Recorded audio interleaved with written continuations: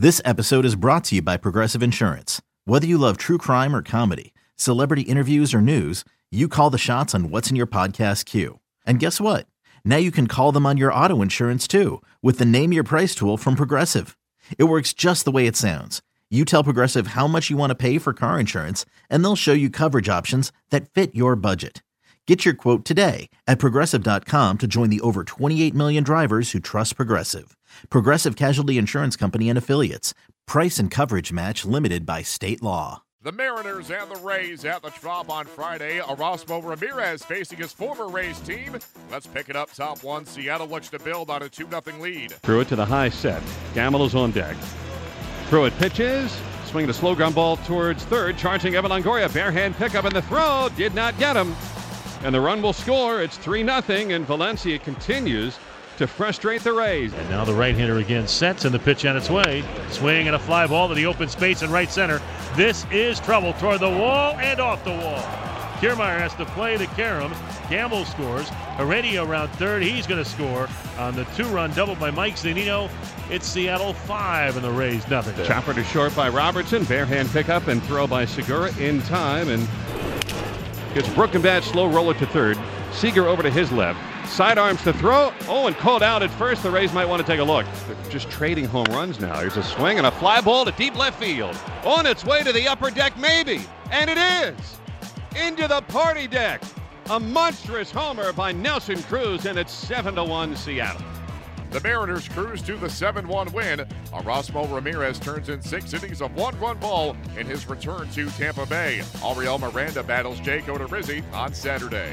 The Rays had no answers versus former teammate Erasmo Ramirez, who shut them down for 6 innings to the tune of 1 run on just 2 hits, as the Rays fell to the Mariners at the Trop on Friday by a 7-1 score. Here is Tampa Bay skipper Kevin Cash. We knew the guy on the mound pretty well. We've seen him have those types of performances, and talking about Erasmo, he's done it multiple times for us, and stings probably a little bit more when you have it done to you, but he was sharp. He was good. You know, he commanded the cutter, the 2-seamer.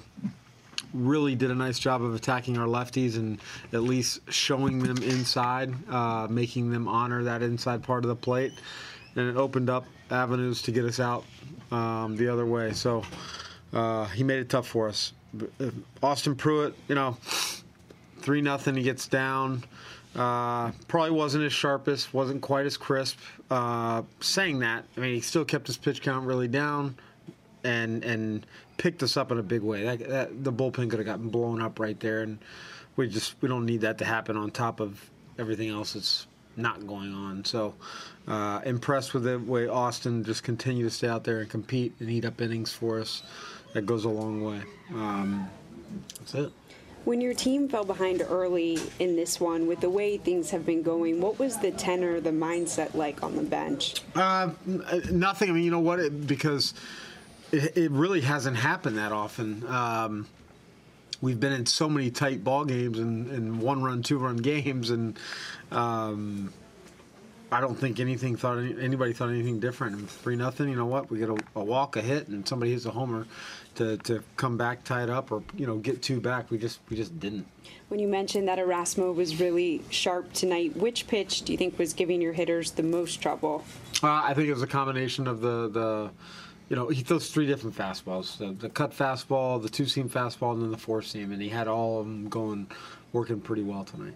In the first inning, what happened with the play in center field with Kevin Kiermaier?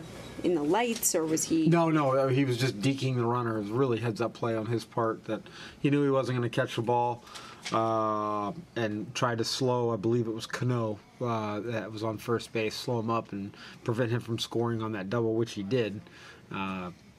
He ended up coming around, though. But heads-up play by KK. Speaking of KK, how good was it to see him go around first and accelerate to second? Good, yeah. I mean, look, he the first fly ball out there, just watching him move, his movements. He's so athletic to begin with. And then we got to see it all where he turned it on today from out of the box. He turned it on when he was at third base to tag up. He looked great. He looked really good at the plate, too. Kevin, I know it's a game of ups and downs. I mean, Corey was an all-star. Yeah. Rightfully so. Yep. It hasn't been going. No. been able to put your fingers? Is it just one of the deals? You know what, man? We talked about it today on the bench, and I know the hitting and lumping a bunch of guys, but this pertains to Corey too. The hitting has had their struggles, no doubt. I don't look at it as doing anything different, chasing more pitches.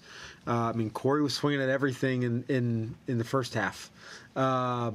Today in the last couple of days, you look up a bunch of our lefties are. I mean, you scratch your head because they're missing pitches that are getting plenty of white. Fastballs 89 to 93 that we're just not covering for whatever reason. You know, it's one thing if we're chasing pitches and we can probably make some adjustments. And when you start chasing pitches, you're trying to cheat to get to something else to cover. I don't see us doing that. We're just missing pitches that we should hit. And I think Corey's right in that boat.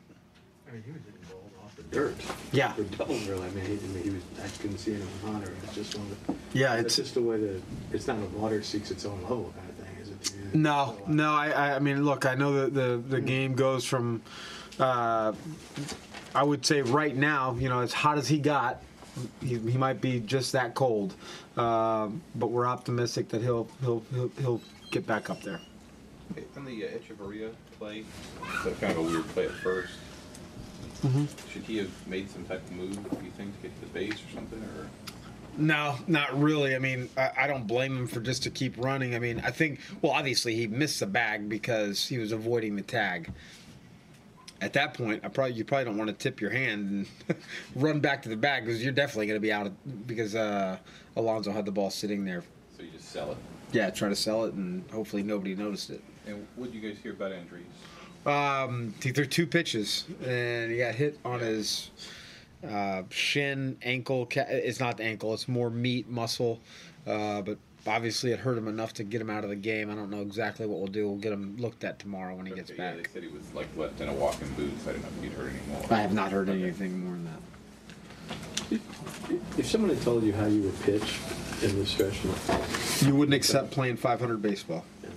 And we've made that very clear. Our pitching has been outstanding for us. I mean, I think we're right there in the tops in baseball from the All-Star break. You would not accept playing 500 baseball, and we're not even close. I mean, because that's the formula. I mean, this team is. Yeah, it is. It is. Well, that's not just our formula. That's probably everybody's formula. So it is. You know, it does. That's where the frustration kicks in. That we've talked about it over and over. We're spoiling some just tremendous outings by our pitchers. Maybe not tonight, but leading up to tonight, we've had some really good performances. The Rays look to bounce back Saturday behind Jake Odorizzi. He'll be opposed by Ariel Miranda.